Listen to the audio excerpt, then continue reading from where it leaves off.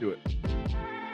As business owners, entrepreneurs, family men, it's difficult for us to find the time to put together projects like these. Even though it's something we really want to do, unfortunately, taking care of the things we have to take care of comes first. However, because of viewer support for people like you, we're able to continue doing this. Please consider joining our Patreon and supporting the Burn and Return podcast.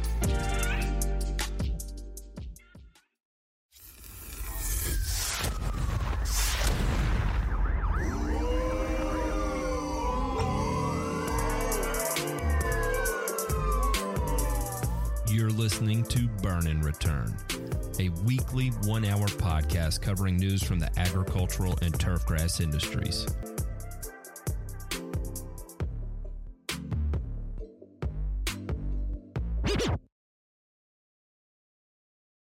What is going on, everybody? Welcome to another episode of Burn and Return. You have entered the world of hurt. Just kidding. There's not going to be any hurt today, but we do have an action-packed show of several topics that are definitely pertinent to everything that's going on in the world right now.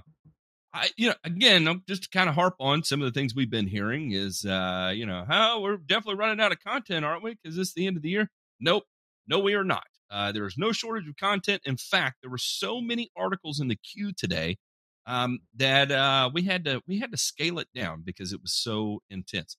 I hope everybody had a very, very Merry Christmas, and I hope everyone has an exceptional New Year. With that being said, let me introduce the stars of the show, Mr. Ryan DeMay and Mr. Ray Ito. Gentlemen, how are y'all doing?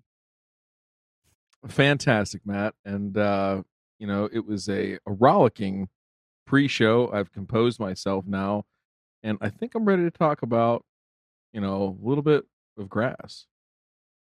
What do you think, Ray? Yeah, I think I'm ready to get serious too. And for those of y'all that are wondering what we're talking about, I will just warn you that there was nothing serious that was discussed in the pre-show. It was great, and it was a lot of fun. I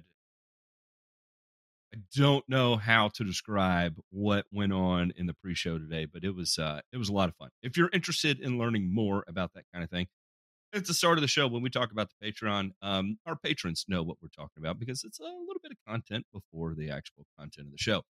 That being said, let's move into this week's headlines.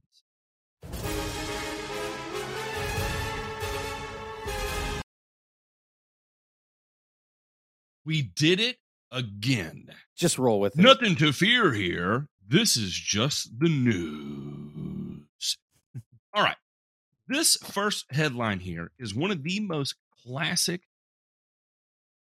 All right. Yeah, and let me put it this way. I get asked on a daily basis about a lot of the things that are mentioned in this article, right? Like, hey, I know I'm not supposed to do this, but if you were me in this scenario, would you do this kind of thing? And trust me, as much as I would love to tell people, I know, man. And, hey, nothing to worry about. Everything's going to be okay. Well, guess what? The North Carolina Pesticide Board announced a settlement in Burke case. Oh, did we say a Burke case? How about a metric shitload of cases? A Burke County case was one of the 35 North Carolina Pesticide Board announced settlements for Monday. James Cockrell, a licensed aerial applicator who owns Aerosol Agricultural Aviation in Jonesville, agreed to pay $1,400 for depositing a pesticide within 100 feet of a residence in Conley Springs, according to a release from the North Carolina Department of Agriculture and Consumer Services. This settlement was one of 35 the board announced this week. Some others that were announced here. A licensed applicator agreed to pay $600 for use of a pesticide in a manner inconsistent with labeling. The pesticide was applied to an off-label nursery site north of Lenore. Or in this one here, on a golf course, a commercial applicator for a golf course used an improper pesticide or improper use of a pesticide on baseball fields near Vanceboro. The pesticide was agricultural use only. I want everybody to let that stick out in your mind. So for one of the DMs I got the other day, and I'm not going to talk about who the person is because I feel like it's a valid question that people don't oftentimes understand. is they see sticker shock when it comes to a home. I'm joking to death over here. They get sticker shock for a product that is labeled for use in residential lawn care. And in this particular instance, I'll mention, what is it? Oh my goodness. DeMay, what is the new not the newest grub control, but the second newest grub control that's taking over imidacloprid? Acelepryn. He was asking about the difference between the Acelepryn and Ultraset labels, and he wanted to spray Ultraset because it was significantly cheaper than Acelepryn was. And here, in this particular instance right here, we see one gentleman was fined. As you read through this list, you'll see multiple people were fined for doing the exact same thing. I'm not going to go through this, but I would like to turn this over to DeMay here. And DeMay, were there any particular comments in these fines here that stuck out to you? Were there some good ones? Oh boy, this was a total just a nice summary of everything that you should not do if you are a licensed pesticide applicator. Let's go through some of my highlights here. Let's see here. In Pitt County, a gentleman, it was a commercial pesticide applicator for, I'm not going to say their name, but they're the largest commercial application company in America. In Greenville, agreed to pay $800 because he failed to renew his pesticide applicator license and continue to apply pesticides. At the time of the investigation, no other employees of the largest lawn care company in America held a valid commercial pesticide applicator license at that location. This gentleman has since renewed his license. So $800 later, but you had a whole location, a whole branch of this one outfit, right? Again, the largest lawn care provider in the country, right? That did not have a license. So that's scary. There was another one here on a golf course where the guy did not allow proper time for, let's see here, $800 for applying a pesticide in a manner inconsistent with the label by allowing golfers to enter the greens at Wilmington Municipal Golf Course before there was enough time for the products to dry. So, first group out, he's trying to get sprayed and everything, and then doesn't hold him back, and now they're out there playing on those greens. I'm sure somebody either called and complained, or there was just an inspector out there that day that he got unlucky and got himself in some deep doo-doo. Let's see here. Ooh, here's another one from the largest lawn care provider in America. In Morrisville, agreed to pay $600 because an employee under the supervision of his license operated in a faulty, careless, or negligent manner, by making a pesticide application to the wrong residential address in Raleigh.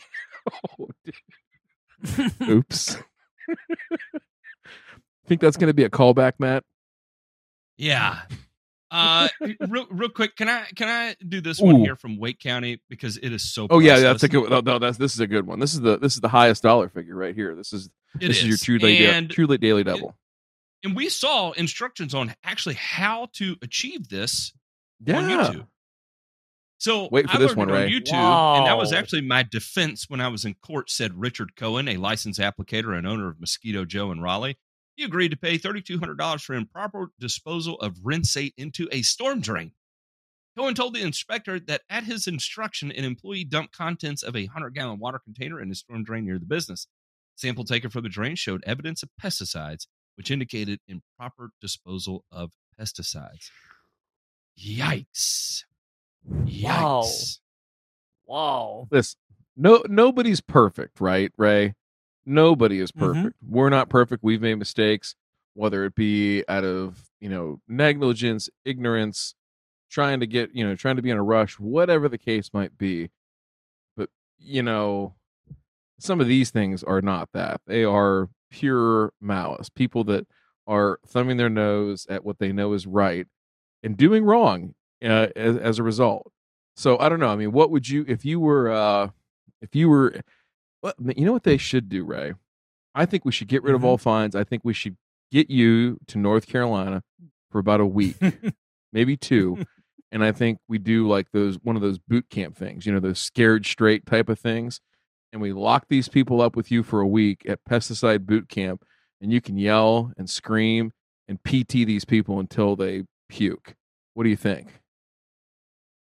Man, that would be just I don't know. That would be better than me meeting the fried green tomato lady. Seriously. That would be I don't know which would be worse. I don't know which one my heart would give out on first, but seriously, Matt, Ryan, I'm Mhm. seeing some of the things that were mentioned in this article, and my only thought is if the willful violations of the label happened in my state, uh, these people would not be paying a little fine to the North Carolina Department of Agriculture. Instead, what these people would be doing is they'd be in federal court with the EPA Pesticides Division because the Hawaii Department of Agriculture will just turn their entire case over to the feds. And that is where things get real scary when the feds get involved. And Yeah. here's the thing, and I will be honest. I have made significant mistakes over the course of Mm-hmm. my career. There was one in here where a licensed applicator made the application to a wrong property. I've done that before. That's a terrible thing. I've had the plant board called on me for being accused of spraying an incorrect herbicide. I was found innocent in that after they Mm-hmm. performed soil testing. I've had issues with drift before, where temperature inversion absolutely roasted things, and that was one of the things in here too. The point being is that we should, if there has never been an opportunity to take these things serious, this should be a stark reminder that what we do is incredibly serious. And we talk about our mistakes, and we talk about articles like this to remind you of the seriousness and the responsibility that goes along with being a licensed applicator. It is not as cut and dried as easy as well, I go in the afternoon, I fill up the tank with whatever's in the bulk tank, and I get out there and I go have at it, and I got to get my 25 yards done on the day, and then I go home, and that's the end of it. It's not. It's a bit more complex than that. And then this, and I'll tell you right now that North Carolina fines are not very high. Typically we see No, they're fines a not. lot higher than this. And what would be interesting to see, though, is how many of these people lost either their certification or license in being able to continue to make applications? Was it denied for 6 months, a year, 6 years? We're only talking about monetary issues here, but what we don't see is how long these people are inhibited from being able to make money the way they know how to make money. And that is equally as damaging as being stuck with a $3,200 fine for dumping rinsate into a storm drain, right? Right. Well, Matt, I told you about my one conversation with a Hawaii Department of Agriculture agent regarding something like that. And what he told me was just frightening because what he told me is, nah, we usually don't go after somebody's certification. We don't. It'll take a lot for us to do that. What he did say, though, is you're probably not going to be in business anyway because the EPA fine and settlement is probably going to put you out of business. So I can tell you in Georgia, that was exactly what was hung over my head was my certification and license in the state. So, again, a lot of this comes down to the state level, even down to the county level, because you're in a different county than we saw earlier where someone was applying a pesticide only labeled for agricultural use. This is a Spring Green Lawn Care, very large franchise, multi-hundred $100 million company with branches all over the United States. The other one was a $800 fine. Now we've got a $1,200 fine, right? The only difference is same state, but different county, different inspector. And now, who knows how it's going to happen? Who knows when you're going to get caught? And the point is that when you do get caught, how are you going to handle the consequences of it? Or is it just simpler to model your business around not worrying about these things? When you go to sleep at night, it's one less thing you have to panic about because you've got a whole bunch of Ultraset on your truck and you feel like invincible with it, right? So anyway, I think this should be a something that brings everyone to their senses and is a stark reminder of the reality of what we do and the responsibility that we carry within this industry. Well said, Matthew. Sure. Yes. Thank All right, you. these next two headlines here, I'm going to move through a little quick because we've got a lot of deep dives to move into when we get to the burns. And so this first one I wanted to bring up because these are the break-even prices for corn and soybeans.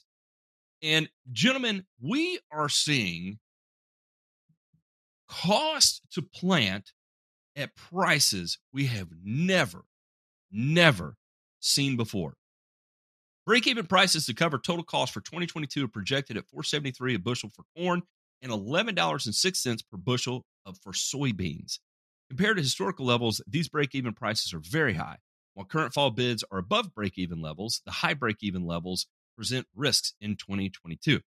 And so while right now the price of corn exceeds the cost per bushel right now, and the same thing with soybean, what's most frightening about this whole thing is we do not know what the continued pressure on the fertilizer scene is going to be. And this is projected at high productivity farmland. So they're talking about an average bushel per acre of corn here at 225 bushel. If anybody's been around the corn scene knows 225 bushel an acre ain't too bad at all. I've seen lots of it over huge hundreds of mile stretches where your high end is going to be 200 bushel an acre and your average is going to be closer to about 175. Again, on the soybeans over here, we're looking at roughly 50 bushels an acre. And for anybody that's grown soybean knows that that is right down the middle of the road average, and you've got just as much under that as you've got over that. I thought the one of the closing comments here was pretty I don't know, made me a little nervous. High break-even price levels highlight the risk associated with crop production in 2022. Current fall bids of $5 per bushel of corn and $12 soybeans are above break-even levels. However, commodity prices will need to remain at historically high levels for profitable crop production to occur. Pricing some grain at current levels would be prudent. And then there was one more here. That was not what I was. Having prices at break-even levels will not result in financial stability. Net income will equal zero. Positive incomes are needed to cover necessary family living expenses and provide funds for debt repayment and capital replacement. So if we lose this current bid of $5 per bushel on corn and $12 per bushel of soybean, it tanks for whatever reason. And your cost to plant is at $4.73 per bushel and $11.50 per bushel on soybean and corn. And you're operating at a major loss there. We're talking the economic impact that extends from that is going to be massive, right? Because we think about farm equipment that's already in short supply, and now all of a sudden it's screwing with banks, local economies. The ripple effect from this could be pretty significant. And it's, again, one more piece of the puzzle that we've been talking about for many months now to keep an eye on and pray for economic stability, that we continue to see these high commodity prices. Because if things were to correct, and while everybody's all jazz hands over high commodity prices, remember, high commodity prices mean high food prices. Everybody wants food prices returned to normal, right? Well, guess what? All of a sudden, again, the farmers of America are going to take massive, massive losses.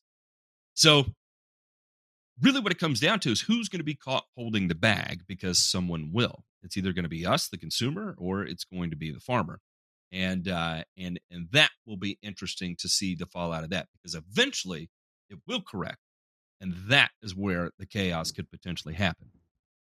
Is there anything to that you gentlemen want to add? The only other chaos I could see would be, we had a historic drought in parts of the Corn Belt this past summer, right? Now, what if these commodity prices stay that high? What if we have flood, a drought? There's crop insurance there to protect the farmer to an extent, right? It's not going to make them whole, but again, it gets back into this whole supply and demand thing on the food side, right? On the end user side, and where do we end up there? Like that's the one thing that I've started thinking about too. Is like we haven't talked about the equalizer in this whole thing with the commodity costs and everything like that. You have the best fruit plant in the world, have all the money in the world to treat everything right, but if the weather doesn't go your way, kind of screwed, right? Yeah. I mean, you cannot overcome Mother Nature, and I think of this in a different light as well, because a few weeks ago I had a very interesting conversation with somebody, What was and that? that conversation was about household budgeting. You see, I'm under the idea that, as if the pandemic hasn't hammered this home, we are in very different times right now where there's scarcity, there's lack. I mean, my words to this person were, I'm sorry, this is not 1960 anymore. We're in a different time, and my key word in these different times is basic, efficiency, and not taking anything for granted, because we just don't have it. We just don't have it. I mean, I had to suffer through a B grade roast for Christmas. Did at least Okay. one person there know the Heimlich, right? Well, I managed to make it so that it wasn't like bubblegum or boot leather, but it was nowhere near my usual standard.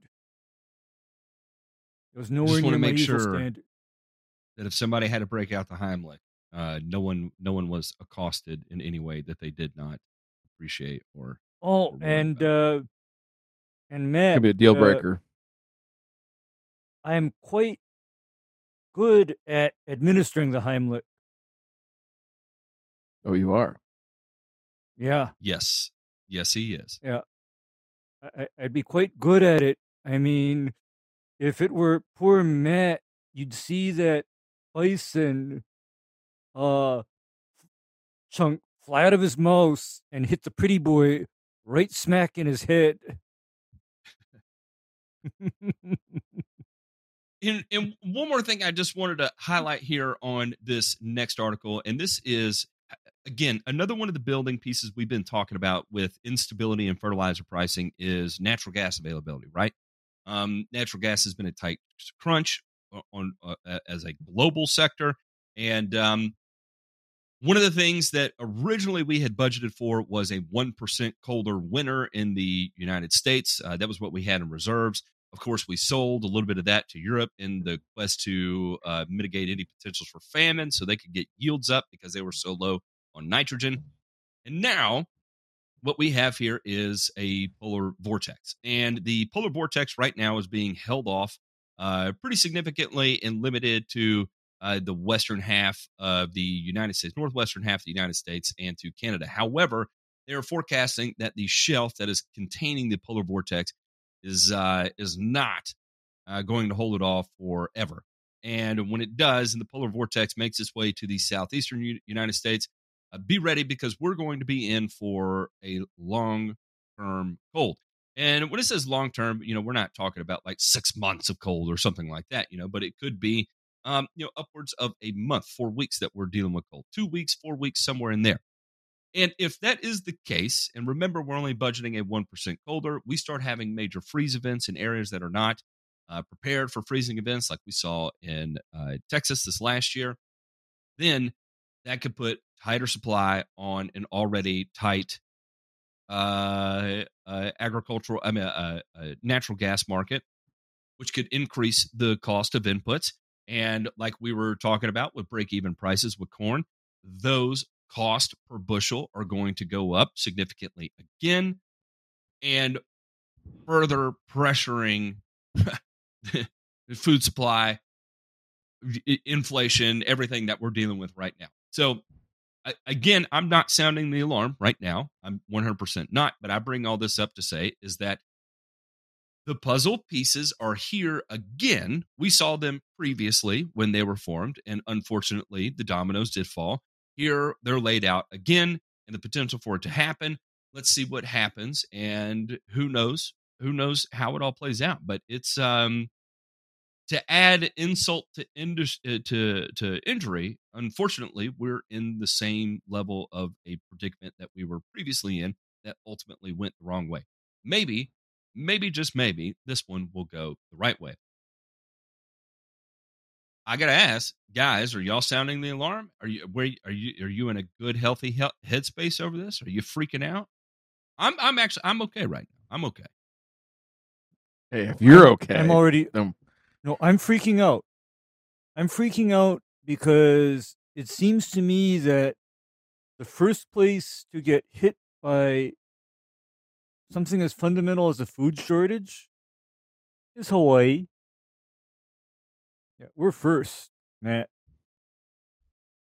It's true. You're import dependent.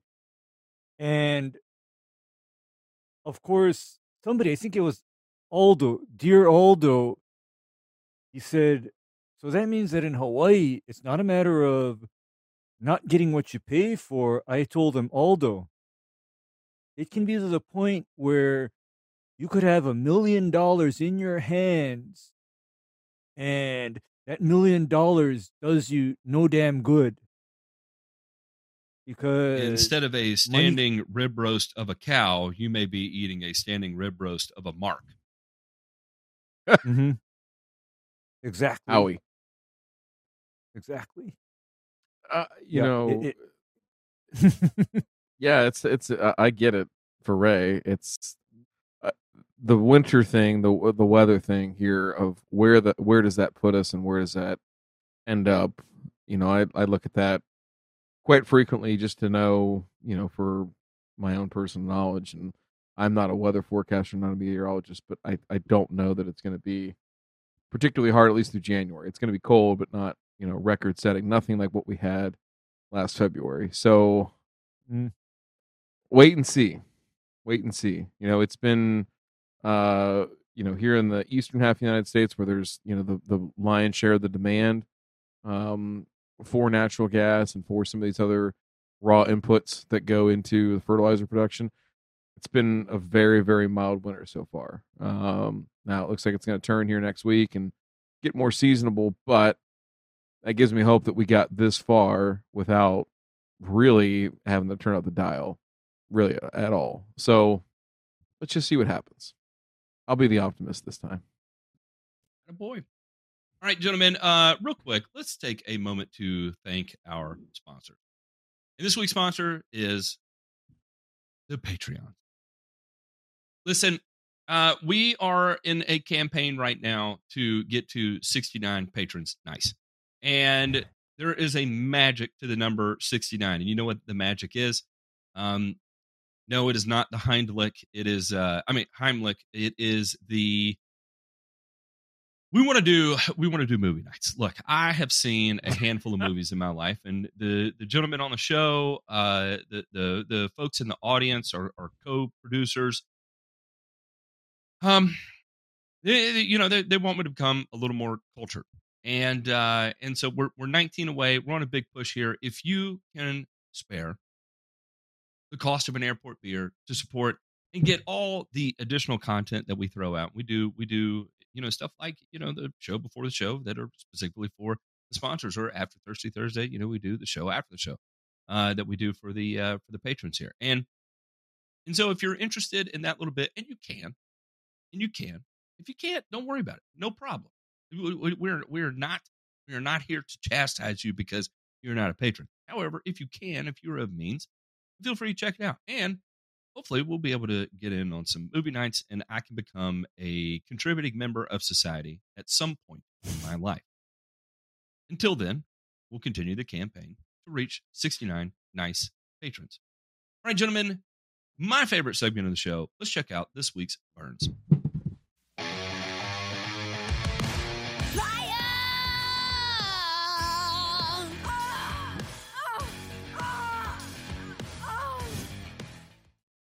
Sheila knows no bounds when it comes to this week's Burns. And the first one, gentlemen, is a page straight from Sheila's playbook.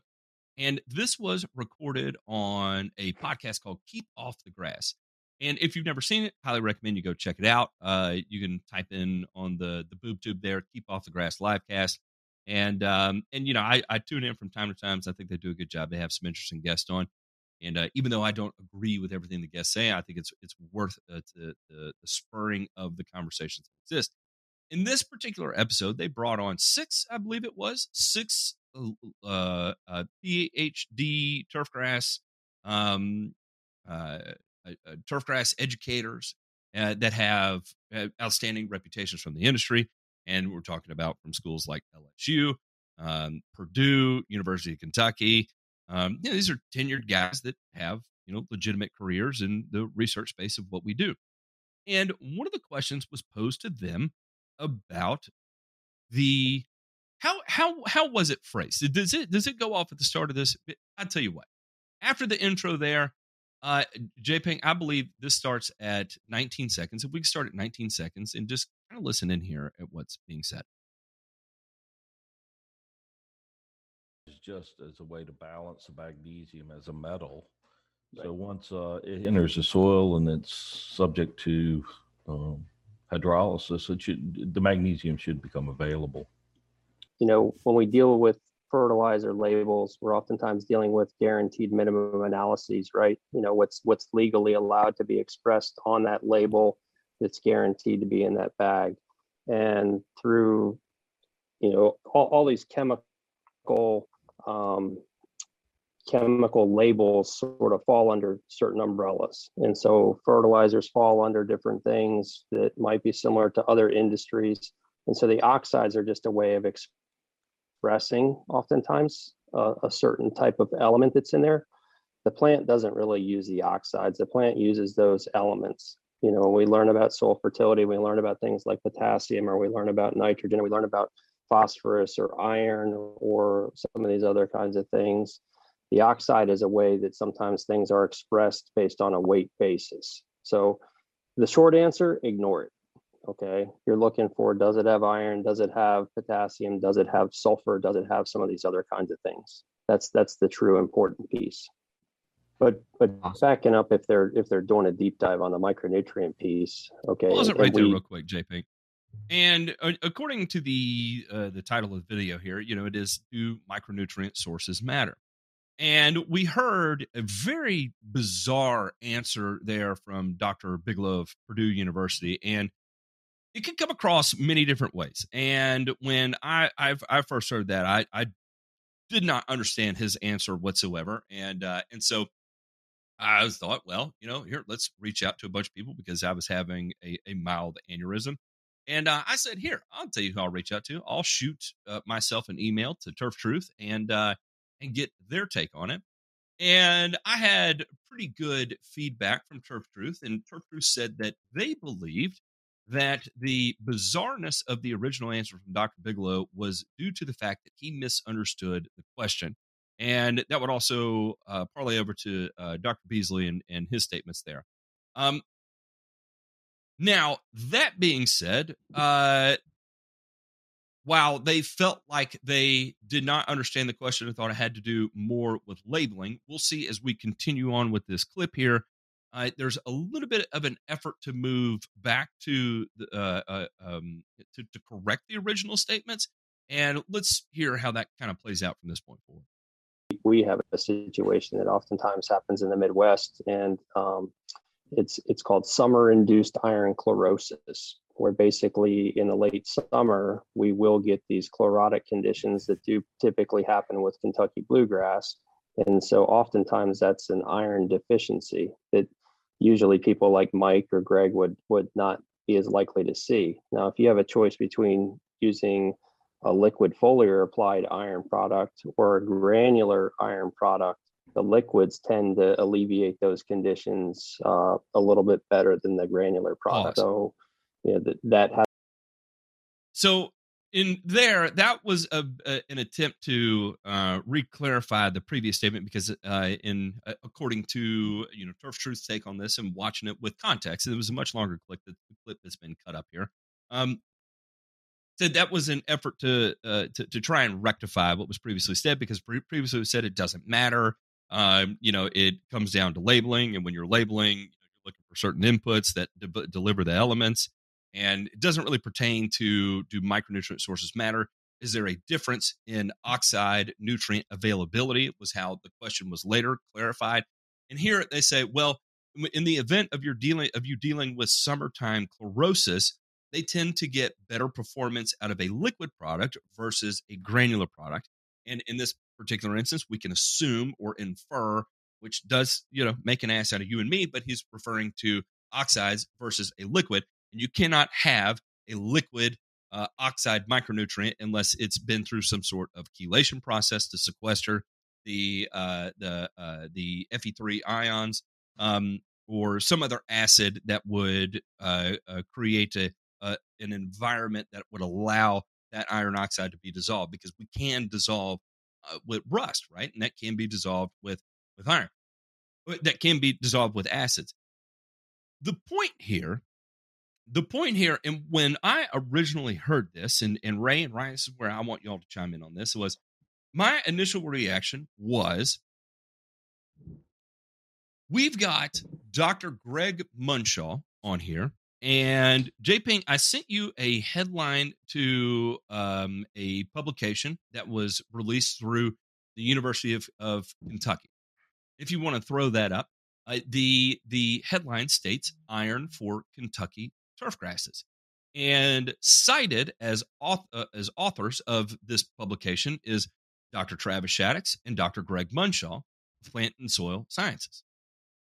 Now, later on in the article, I will get down to the section where they speak specifically about iron oxide. And when we get to here, and I'll read the area that's highlighted here, it says, no turfgrass response to iron oxide has been documented in university studies. Iron oxide and all forms of iron oxide should not be used as a turfgrass fertilizer. The point here is that one of the guests on this show, Dr. Greg Munshaw, is being quoted as one of the authors of this publication.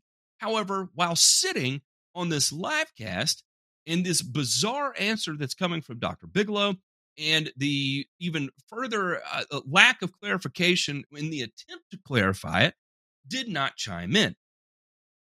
My initial thought, and this could be because I'm just a crazy person, was that, well, there's an overwhelming amount of fear of having research dollars interfered with by the blender, baggers, manufacturers of the industry, right? Because if you go trash talking iron oxides as a micronutrient, and in my opinion, according to the publication that was released from Travis Shaddix and Greg Munshaw, I would infer that if it should not be used as a turfgrass fertilizer and no plant response has been documented in university studies, I would refer to that as worthless.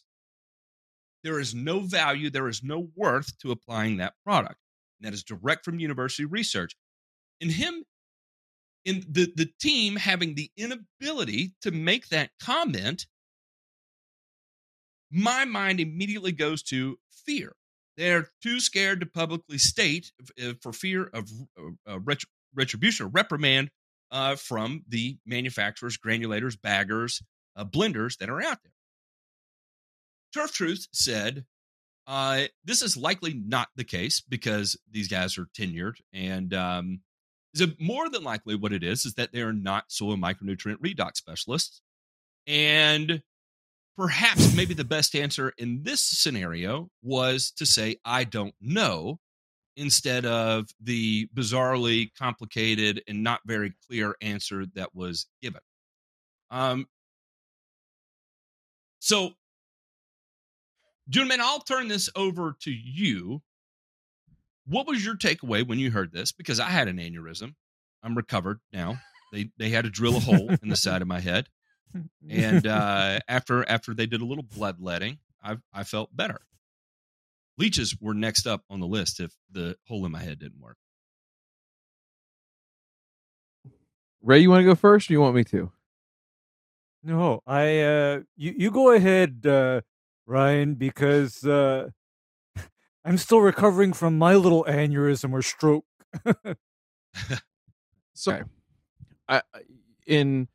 if you watch the whole clip, and they didn't do a good job of laying out like that preceded this. And I've met the guy that asked the question. He's a great guy. I think he has best intentions in asking it. And I think what it's trying to do is clear up something that was sort of brought to the forefront this past summer, where you had Matt put out a video about oxide forms of micronutrients and why they're basically ineffective, and sort of highlighting the research that Dr. Shaddix and his colleagues put out, right? And then you also had Turf Truth that put out a video, and I can't remember which one it was in. It might have been the Freedom Fruit one or something like that, where they talked specifically about those forms really not doing any good for you, right, in terms of putting those down. So I can see why it would be a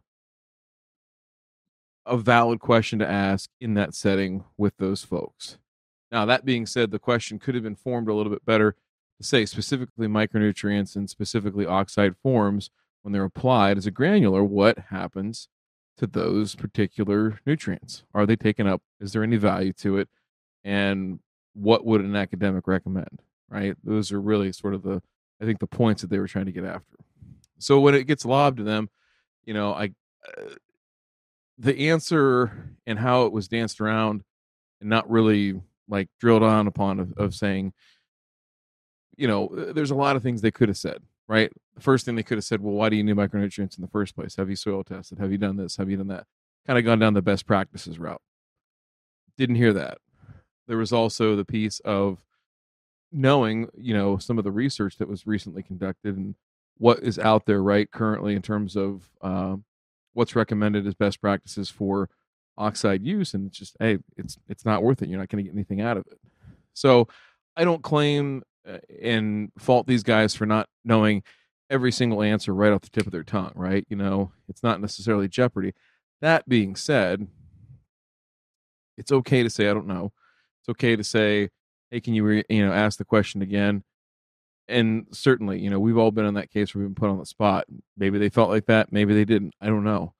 But I would love to have these guys on our show and dig deeper into this line of questioning. Not necessarily to, again, put anybody on the spot, not necessarily to show anybody up. That's not the whole point. The whole point is, if we ask better questions, if we ask better questions, we will uncover what we know and what we don't know. And that's what we're always after, right? There's a certain point, and I've said this before about Turf Truth too. There is a certain point to things that we have neither the means nor the methods to know about turf grass management. We simply don't. If there's a pot of gold somewhere that's going to fund all this research to find out shit that really maybe some companies might have thought about and looked into with their own private research, but probably not, because there's no value in understanding the answer to that question. It's purely scientific are scientific and purely, self-indulgent to a certain point if you're a geek like us. So, I'm getting a little far off topic here, other than to say that ask better questions. That's the whole thing after thinking about this, is that ask better questions. And if you don't know the answer, it's okay to say that. And I get that these guys are very well educated. They're very well respected. Nobody's dissing them. We're just saying it's okay to not know, and let's figure it out and let's talk about it. Because I think we can all agree, right? I think, Matt, you made the point. We can put rust in, a glass of deionized water. What's going to dissolve in that? And what's going to be taken up by the plant? None of it. None of it. So, and Ray, what do you think? Well, what I think is there's nothing wrong with saying you don't know. There's nothing wrong with also saying this is not my area of expertise.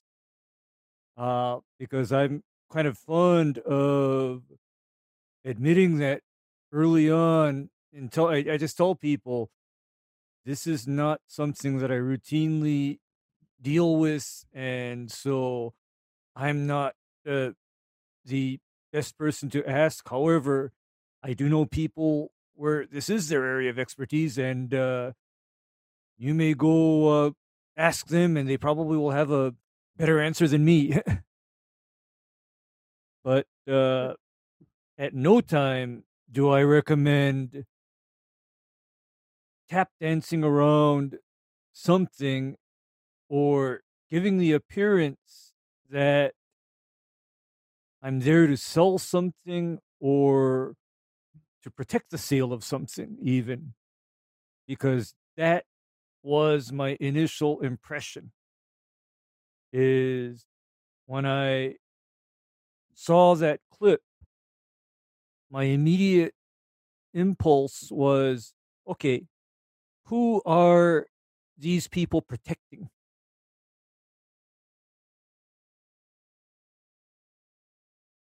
Yeah, that was my initial impression. Having a few days to sit on it and relax and calm down, I can agree that they probably are not trying to protect anybody.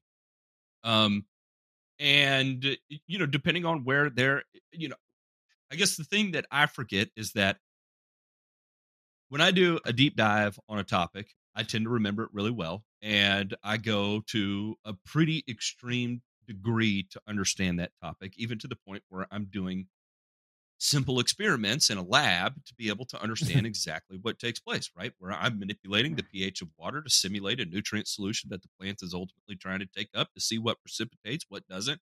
Because as we all know, plants don't eat solids, right? They actually take up nutrients through whatever's in solution, whatever's dissolved in the water, right? And so when I do that, it's fresh on my mind. It's deep into my brain. It's been burned in. I've done hands-on experiments with it very recently, within the last year, right? And they may not have done that in the last 20 years or 30 years, depending on where they are in their career. And what they may be working on is genetic modification of Bermuda grass crossed with something else. And they may be thinking something at the electron level, where all of a sudden we're talking about something at the iron oxide level, right? And you're just like, it doesn't even correlate. It doesn't even fall into the same category. However, again, why I feel like this can be a problem, and it's, as this gets put back out into the internet space as an education tool, is that it is indeed a perpetuation of something that is 100% not true.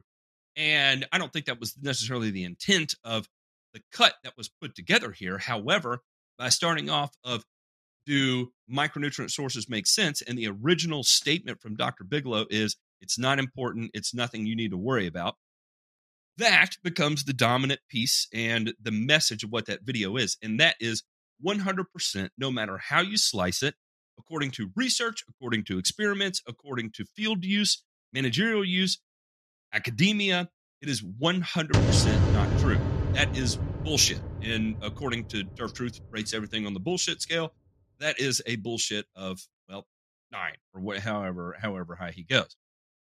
And that's why I feel it's necessary to say something about it, because I feel like the question was a direct contrast of what was unpacked through an analysis of already existing research and the simplified experiments that it did to demonstrate why the research is what it is, right?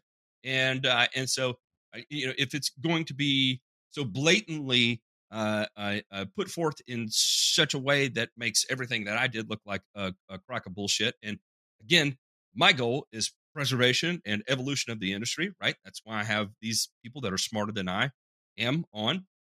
Then I feel like it does need to be corrected. And I do want to make clear that every PhD on that show has more IQ in their 10 fingers than I do in my lifetime, or that I could ever get to be.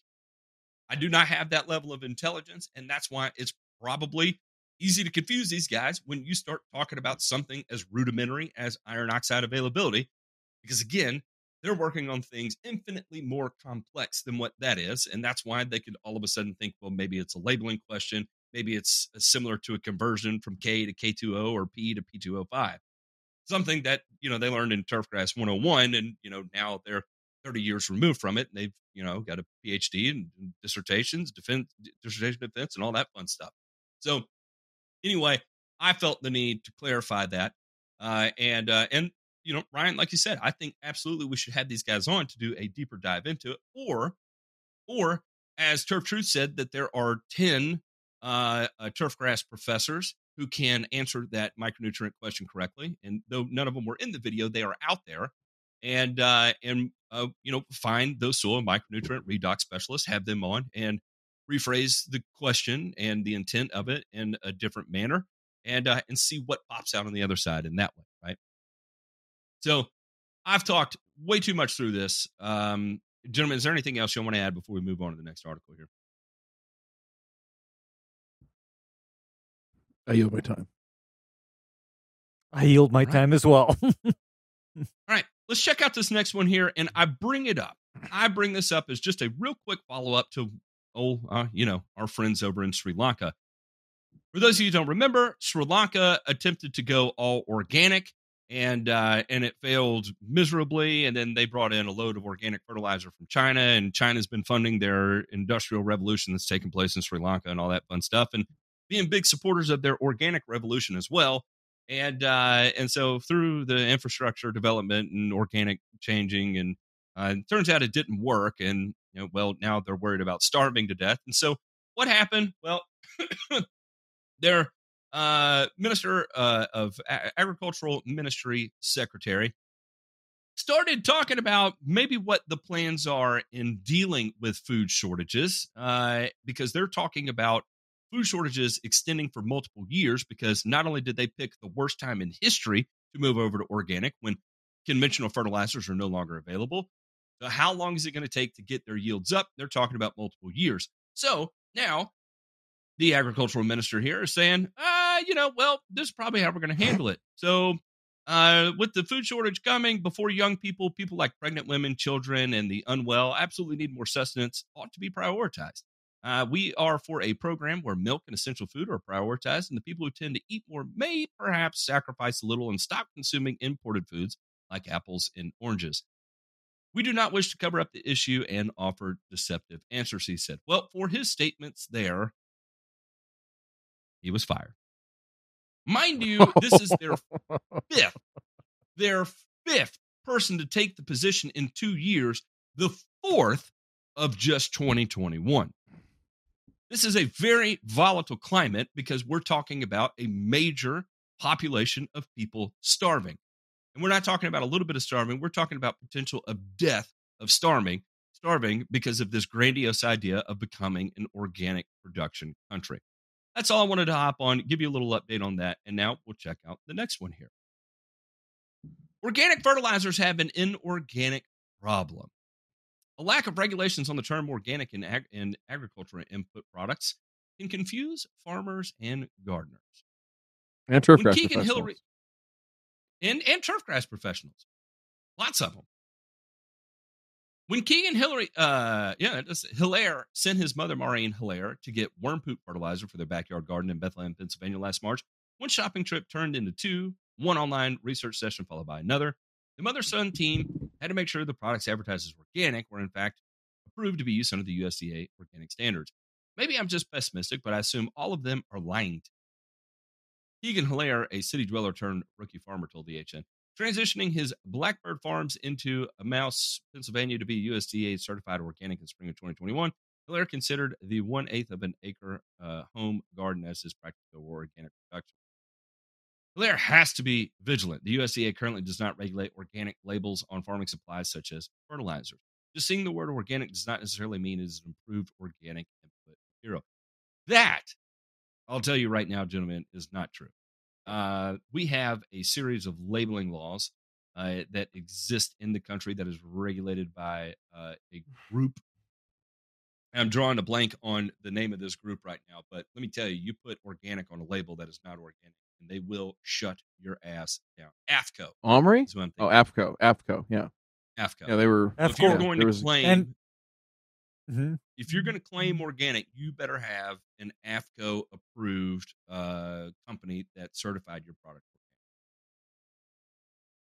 And you So- also have to deal with Omri as well. And Omri gets rather serious because Omri is the organization that does independent analysis of your product. Yeah, and not to throw shade at Omri, but Omri can be paid off. It depends on how much you release of your revenue per product. Depends on Mhm. how stringent that independent analysis is. And, you did not hear that from me, by the way. But the point of the article here is that there are a lot of products out there that are believed to be organic because at one time they probably were, or the bags that had organic on them haven't been changed over to the non-organic labels, and they're living kind of this odd line like the applicators in North Carolina did that eventually got caught, with things like, that have biosolids in it, for example, right? And biosolids lost its right to be claimed as organic. And you do see it out there in direct violation of the law. And this is a law now, and it's up to AFCO to be able to find this and prosecute it at this point. So here we are. Gentlemen, do organic fertilizers have an inorganic problem? Well, I mean, absolutely. I think there's no question that the term organic fertilizer in turf grass, like let's leave agriculture, food production, all that stuff out of it for a minute, right?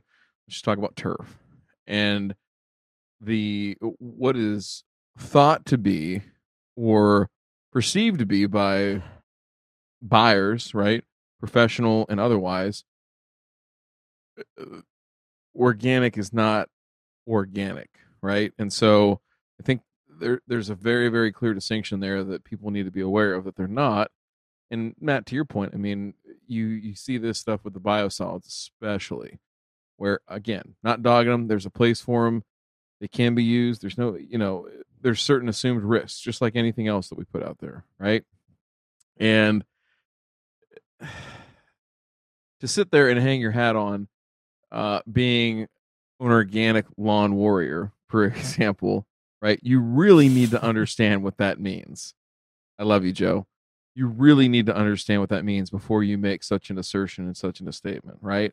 And that's the defining line. I mean, I don't know if I said this. Well, I will say it. It's too late. I don't think there's a statute of limitations on this. So I was told this story about a company that is a organic lawn care provider, right? It's in their name.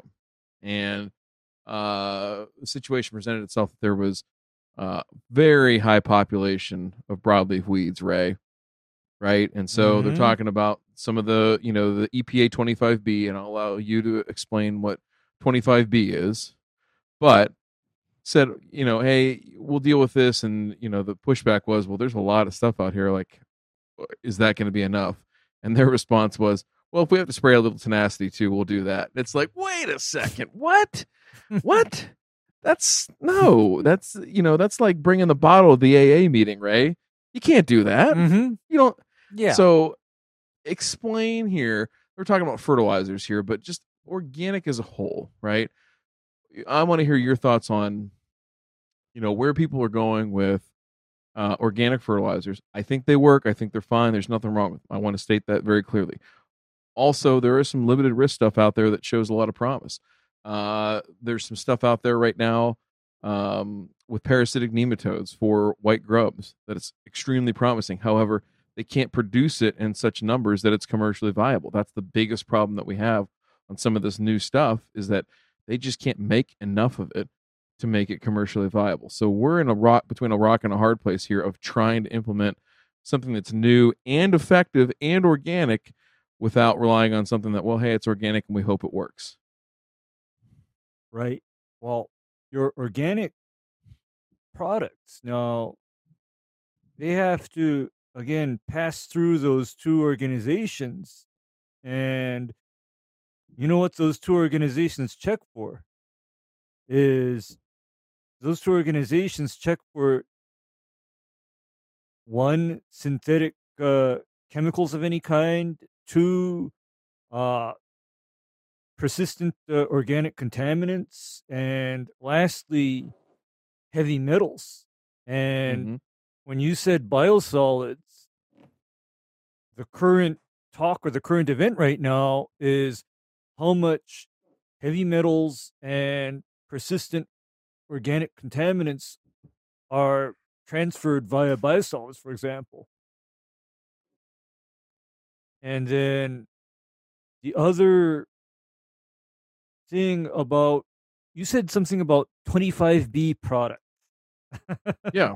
25B product are... Explain what 25B products are. Okay. I believe 25B products are made of or consist entirely of materials that are not EPA registered. They're considered exempt from EPA registration because they do not contain any EPA regulated active ingredients. Okay. However, I do know that a lot of those materials are still registered and allowed and disallowed on a state-by-state basis. For example, a lot of 25B type products never make it into my state. I can believe that.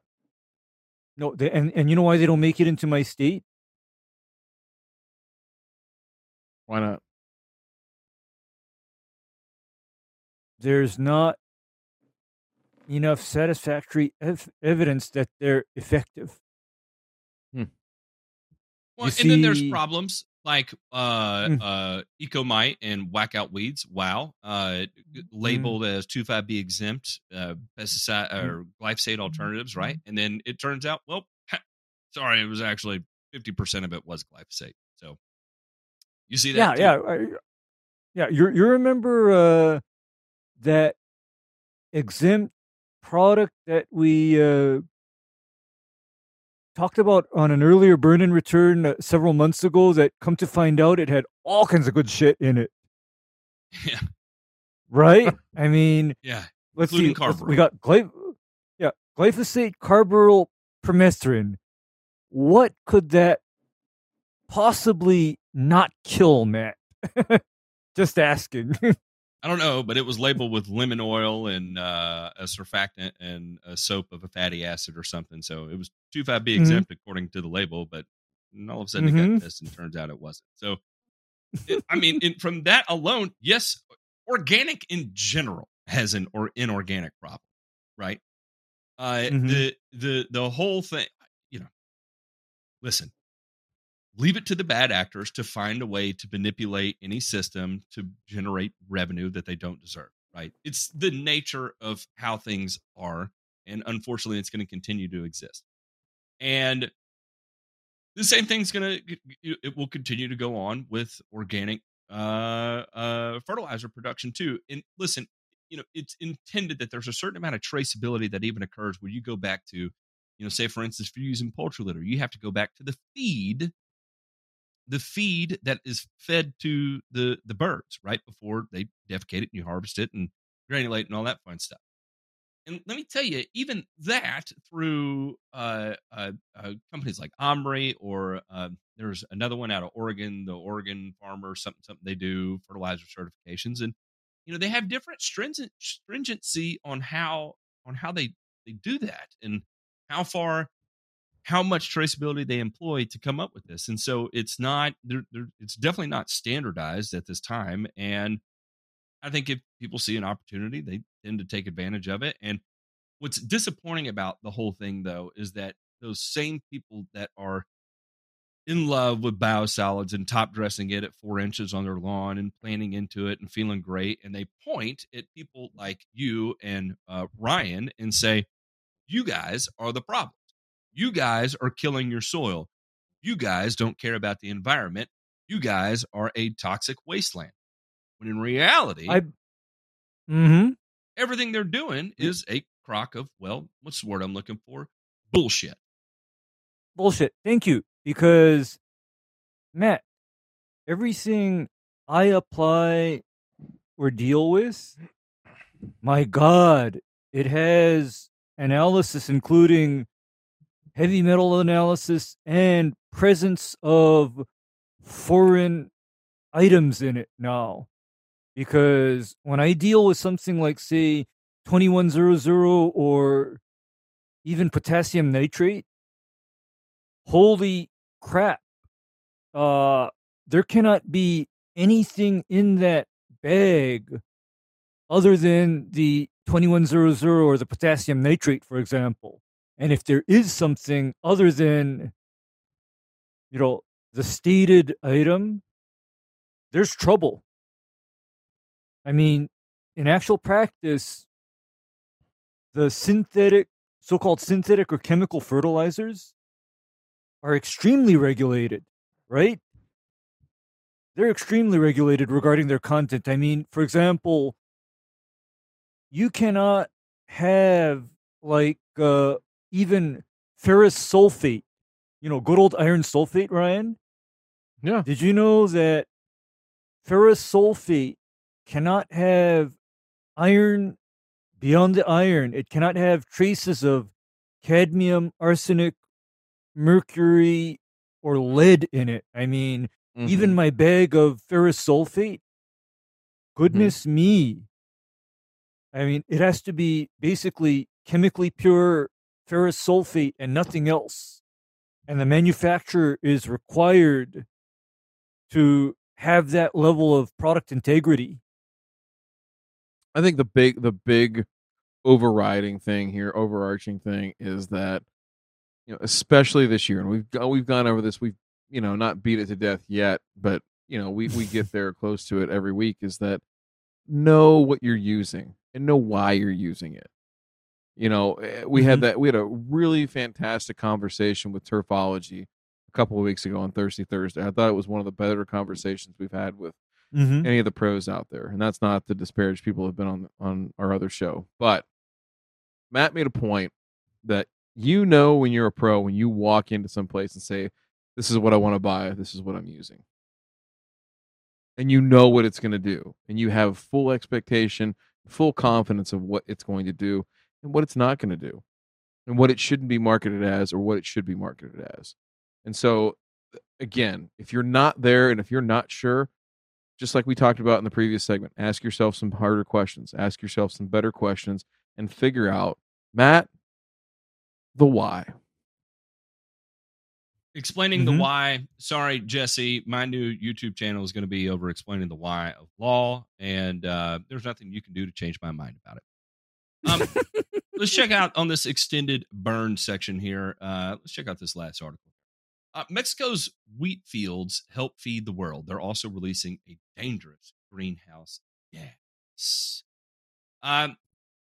So short end of the stick here, exactly what's going on is when nitrogen is applied to fields that have nothing growing in it, unfortunately, a lot of the nitrogen can be released into the atmosphere as nitrous oxide gas.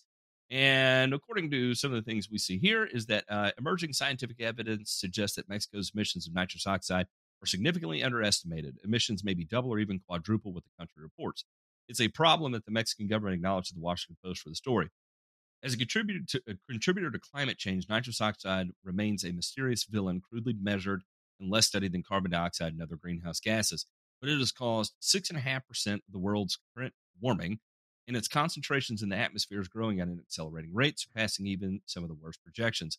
The gas is 265 times more powerful than carbon dioxide in heating the atmosphere over a period of 100 years. It depletes the planet ozone layer, and it lingers in the air for more than a century.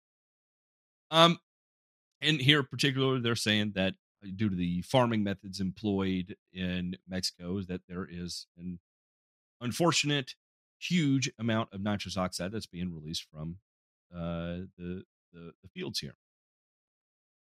Gentlemen, I want y'all to kind of dive in on this. What do you think? Is this is this something where, as educators, need to be on the ground floor teaching different farming methods to these countries that may not have had exposure to the latest advancements in agriculture? Would that be a solution? What is the solution? I don't know. It's education and awareness first and foremost. That here's the bottom line right now as to where it stands. There's a good quote from the article here that says, "For the farmer, the cost of fertilizing too much is less than the cost of fertilizing too little." Okay, the cost of fertilizing too much is less than the cost of fertilizing too little. So I think some of this hopefully gets worked out just by the markets and the fact that it ain't going to be cheap to fertilize anymore. It's not going to be 10 years ago where you could slug out there whatever you wanted to and it didn't really matter. How quickly that makes its way down to Mexico, I don't know. We'll have to see. Excuse me. They talk a little bit too about somebody we've discussed on this show, Norman Borlaug, who won a Nobel Prize because of his teaching of and development of a specific kind of agriculture and breeding techniques that allowed for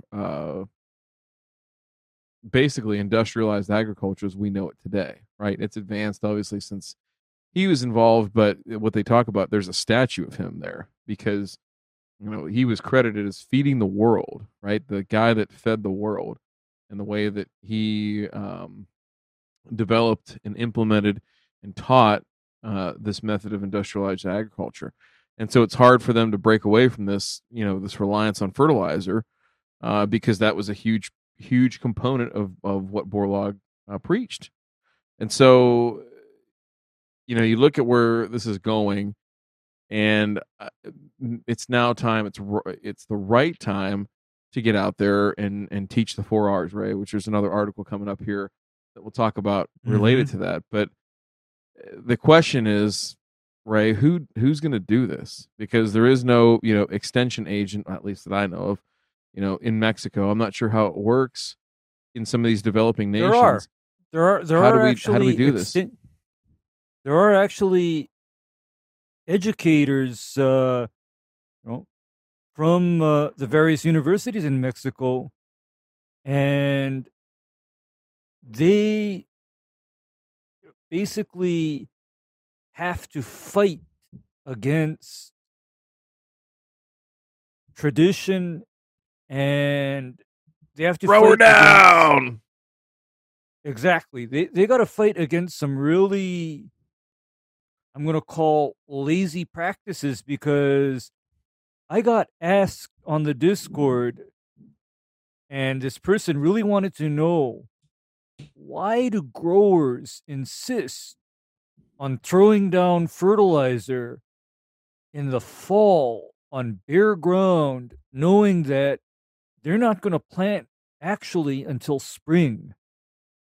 And I said the basic reason why is because it is cheaper labor and time-wise to just blast out on top of a barren field rather than put down the material precisely at planting time or side dress the crop after the crop has been put in the ground. I mean, there is a certain cost and logistical issue. However, speaking to what we've been talking about, at what point does fertilizer become so expensive that nobody can afford to throw down, say,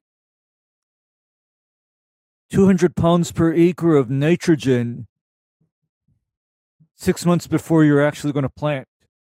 At what point does it get to be so damned astronomically expensive that, oh Lord, UAN or anhydrous is no longer dirt cheap anymore? I mean, at what point do we get there to where precisely placing the product at the actual point of use and when it's actually going to be used becomes more economical than just throwing it down? I'm going to ask this question to the panel real quick: is at what point do we get to this point in turf, right? That I'm just saying that there is a, whether you're a pro, I don't care what side of you're on, pro, DIY, golf, sports, lawn care, whatever. There is a subset of people in this industry that are lazy by default, meaning that they over apply, so that just the same thing here with the fertilizer, right? That or the fertilizer quote, that it's cheaper for them to over apply than to under apply, right? In terms of the cost of doing business. So what's going to break this? Is it going to be the fertilizer prices? Is it going to be some epiphany of environmental awareness? Is it going to be people like us just beating it into their heads that they need to do better? I'm at a loss. I don't know what that's going to take. I really don't. You know what I think? I think it's going to be none of the above. Where I'm a pessimist in that. Here's what's going to happen is once the activists get a hold of the information or the statement made in this article, you know what they're going to call for in Mexico? They're going to go down to Mexico and literally pull the Sri Lanka in Mexico. They're going to do it. They're going to say, okay, no more chemicals, no more fertilizer, party's over. And likewise, to answer your question, laziness and enough don't give a fuck is going to be what basically kills the golf and turfgrass fertilization industry for us too. You know, enough of that don't care, it's cheaper for me to do it this way is going to be what finally gives ammunition to the activists, and they now have enough ammunition to torpedo us. We're going to end up like the USS Arizona. Sorry. I have a bit more of an optimistic view on it, and I think there will be a shift, and I think it's cultural, right? So all of the things that Ryan mentioned will be necessary. I think there's going to have to be turnover within the industry when the old heads move out that did it a certain way. I think there's going to have to be greater educational opportunities for people that are within the industry and continuing education. I think there's going to have to continue to be people like us that beat down the doors and remind people that there is an evolution occurring within the industry. And I think the evolution is already occurring.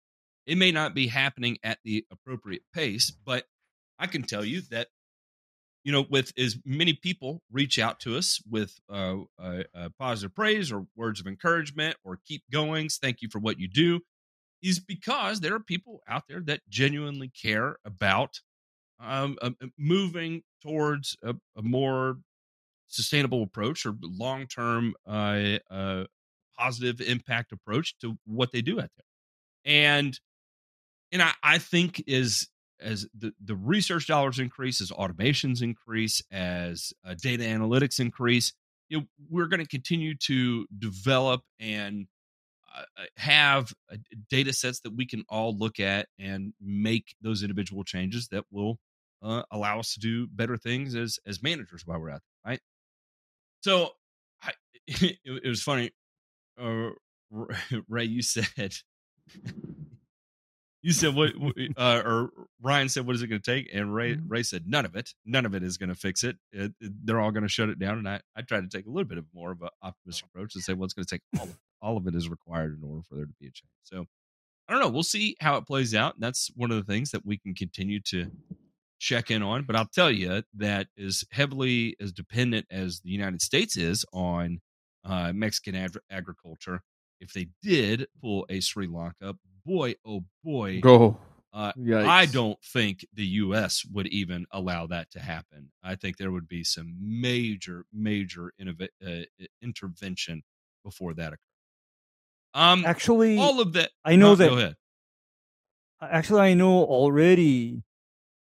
The United States does try to keep somewhat of a leash on what goes on in Mexico, because the problem is that, you know how I say we export all of the dirtiness and nastiness that we don't want in the United States to countries like Mexico?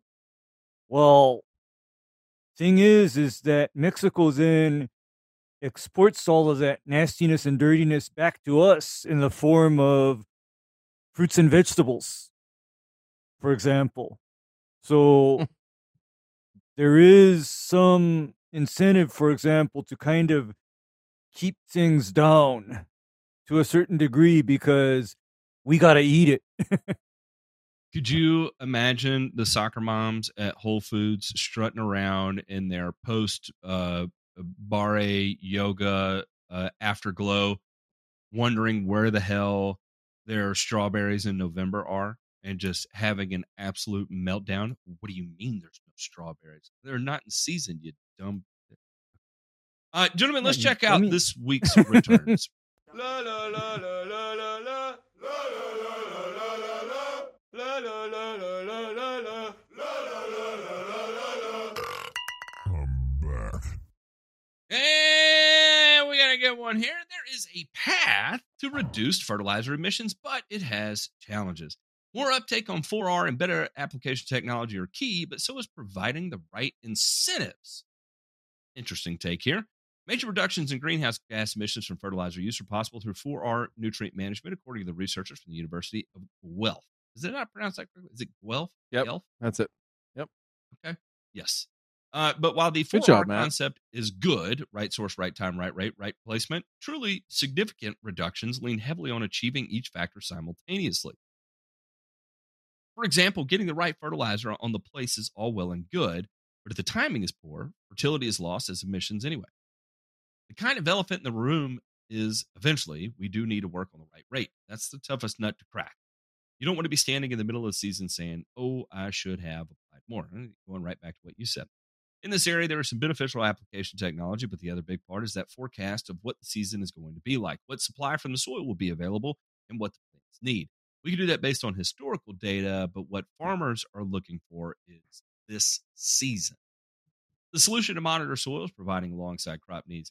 It is critical to understand how nutrients are lost via water and ammonia for nitrogen, and what conditions are conducive to that loss. Combined with on-farm experimentation, growers can determine whether the expense of repeatedly erring on the side of caution by applying extra fertilizers offset by the occasional yield boost.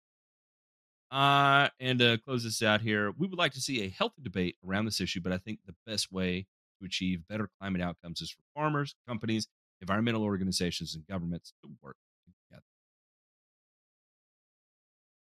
That's a pretty feel-good story there. They're trying, and rather than just, outright saying, hey, they're talking about using a system of taxing said fertilizer, right? And then using that money to incentivize people who are doing the right thing. So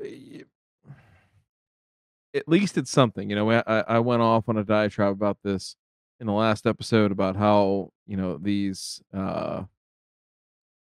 bans, so to speak, have these unintended consequences. And there's nothing behind it to support people. At least here, they're looking at that. I would be interested to hear more about what those incentives look like, and is it based on how quickly you catch up? Is it based on how long you stick with it? What are all those metrics that are important to them? But they got something here, Ray. I think it's interesting to see that they're making strides. They're trying. Yeah, I kind of love the emphasis on the 4 R's again, because the 4 R's essentially pick apart that whole idea of throwing down your annual requirement of nitrogen 6 to 8 months before you actually need it, for example. And even down to the right source. The cheapest source of nitrogen right now per pound of nitrogen is none other than anhydrous ammonia, right? Uh-huh. But because anhydrous ammonia is a gas or a extremely hydrophilic gas, it is hard to keep anhydrous ammonia where you put it. Like, for example, you stick 2 pounds per 1,000 square foot of anhydrous ammonia into a field. Mm-hmm. It's tough to make it so that 2 pounds of nitrogen resulting is still there 8 months later. It's hard. It's really hard to do that. And the other thing that we don't talk about that I think will be important in this whole thing, they talked briefly about it, I think, in this, is that it's hard to show how much fertilizer is lost through volatilization and through runoff, particularly N. Mm-hmm. And I think better ways of quantifying that, to show farmers, hey, like, you put this out here, at this time, and you're losing whatever 45%, but if you put it out at this time, you're losing at most 10%. Those are the kind of things that are going to get us over the hump. So I'm interested to see how it goes, and hopefully, turf, we can lead the way and do some cool stuff with it, because our environments are much more controlled than what they are in a farm. And I was going to say, I feel like we are maybe not ahead of the curve on this, but it's much easier to implement, right? And I feel like there's such a focus on it right now, right? Like, even, from the days of what winterization did look like, right? Winterizer fertilizer to what it looks like now, Yes. I feel like we have made a lot of these improvements. We have research now that shows us why we should or shouldn't do things.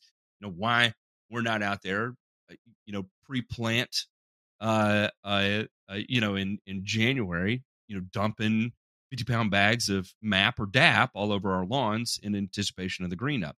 And that's still a common thing in agriculture. And I don't know if I've ever seen that in turf grass in the last 10 years. So I don't know, kind of an interesting thing there. All right, we'll take a look at this next one here. And this has to be exciting for everyone that's out there. And this is a new look at POA control. Mesotrione and amicarbazone tank mixtures for annual bluegrass control in cool season turf grass. For those of you that don't know, amicarbazone is also known as Exonerate, I believe. Am I right about that? Yes, that's Exonerate.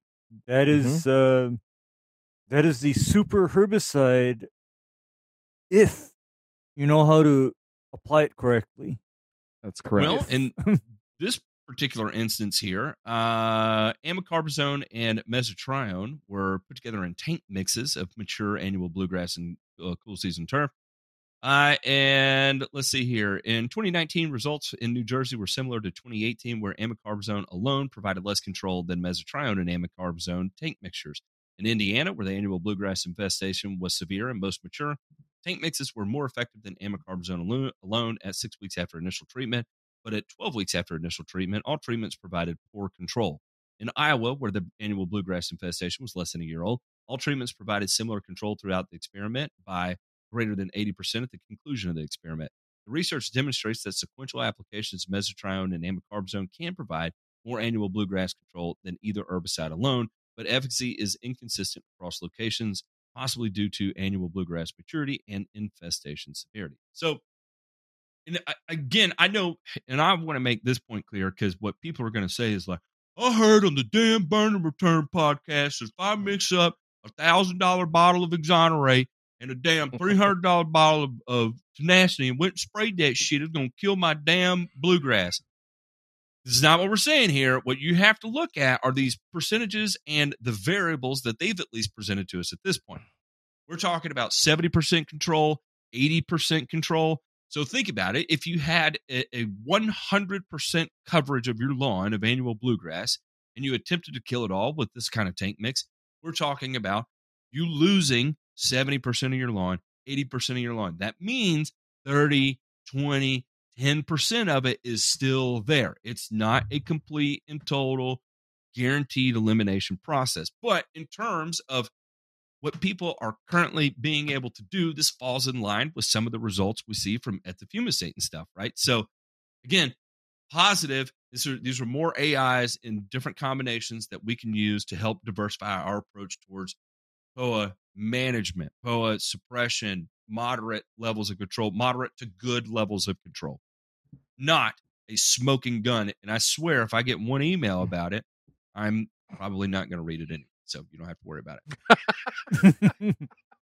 I agree. I think that's the thing is that, what you look at and they talk about, using this mixture in the spring, Ray, and then coming back with ethifumicate, right, in late summer, fall, and trying to use some type of a program to keep it at bay. Like you're never, ever, ever going to rid yourself of it and completely eradicate it, but using all the tools in the toolbox here. I thought one thing that was interesting too that we didn't really go over that should be mentioned, right, is and Ray, you can speak to this, especially in warm season, and Matt, you too, is anytime that we're asking chemistry to take one grass out of another grass, it can be a little tricky, right? And when I say tricky, I mean you can fuck some shit up, right? Mm-hmm. And now here's the thing that gets it raises the degree of difficulty, is that we're trying to take out a grass that's in the same genus, right, POA, as the grass that we want to keep, which is Kentucky bluegrass in some of these test sites, POA pratensis. That makes it even more difficult. And so what you see here, and that one thing I want to highlight on this, is at varying rates, they show what the injury level is on some of these grasses. So we know that, repeated applications, even at low rates of tenacity, can be injurious to tall fescue. On Kentucky bluegrass, the Exonerate can have the same effect. And so we had injury incidents as high as 34% of our Kentucky bluegrass injured through these applications. So there is some collateral damage here, and it's not something that, should be taken lightly. But I thought it was interesting that, again, they're not just looking at a complete program, right? Because that varies too widely. They got to really drill down and look at these individual treatments and timings and different sites and all that kind of stuff. And you can see how wildly inconsistent it is. It's not there. It's not something that you can point blank say, hey, if you're in the Midwest, if you're in the Mid-Atlantic, if you're in the Mid-South, if you're in Washington State, yeah, pull the trigger on this. That's not what this is. So take it with a grain of salt, but it's good info. What do you think, Ray? This is, I agree with this because, I've talked to various people in the Discord about a POA management program on their cool season grass, and I've never had somebody come back to me and say, ooh, this sucked. It didn't work. And the reason why they didn't say that, of course, is because the emphasis is this is not a one and done application. This is not a two and done application. Controlling something like POA is a long-term suppression / management program. And speaking to your point, I can see how a spring application of exonerate plus tenacity segues into a late summer and fall application program involving progress. Yep. That may or may not have additional tenacity added to it. And I don't look at this in terms of just going after POA, because, by the way, Ryan, if somebody is applying mesotrione, amicarbazone, and isofumicate to a turf area, do you know what else they're also controlling? Tell me. They're also controlling goosegrass and crabgrass. Good point. Okay, because you're probably thinking, oh, so I'm applying all of this, stuff to the turf area. I look at it in terms of what else is going to be affected by this treatment program. And by the way, I often include that in my calculus whenever I select a particular treatment program for an area of turf. Is I often ask myself, what other weeds do I need to get rid of here? What is the actual side effect going to be of this? Yeah. And that often influences, for example, what I actually put into my overall treatment program, because I don't only think in terms of just one weed. I kind of take it, rather holistically. You can't, and I think that's I think it's a great approach to take, Ray, of POA annual management, is that it is a holistic program that you have to run, and setting the bar for what you would consider to be successful should not be, oh, I should never ever see POA out there, unless you want to take out your pocket knife and go out there and pick out every last plant that's still left. And God love you if you do. And Ryan will supply the case of Keystone too. Listen, I've been through, I'm going to go ahead and say hundreds of beers picking POA out of greens, plugging POA out of greens, just every year. And it worked. It was fine, but yeah, you can't rely on chemistry alone. So, all right. What do we got in the mailbag, Mr. Matt? You got mail. I stomped all over that. Can we get that one more time, J Pink?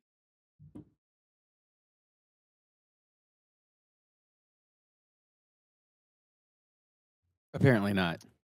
Yeah. Hey, we tried. I hate stomping on that. Oh, that scared me. I thought I did it again. I was like, damn it, I did it again. Gentlemen, we had an email from Joe this week, and it reads like this. I just wanted to take a moment to thank you all for everything y'all have done this year. Reflecting back, I've learned so much from you three. Thank you for all you do, and I hope you have a great holiday with your family. Thank you, Joe. Thank you so much, Joe. Yeah. Merry Christmas. Happy New Year, Joe. Man, that's what it's all about.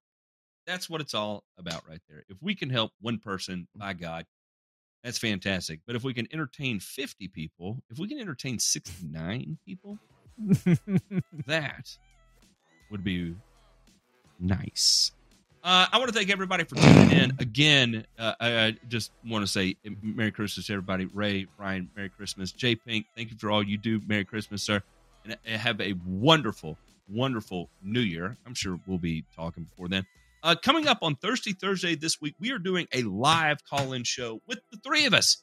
So pick your poison on who you want to talk to. Call in, ask your question. We will not harass you. We will not create any problems. We'll probably cut up and tell some jokes with you. You got to remember, Brian DeMay over here is we have donned him the MacGyver of dirty jokes. Welcome to your new title, sir. He can take a paper clip, a paper towel roll, and 2 fingers of duct tape and turn it into something that will get you excited, no doubt about it. All right, we are headed to the after show portion of this, where we are going to let our patrons, our co-sponsors of the show, our co-producers of the show, to come up with this week's title. We'll see everybody on Thursday.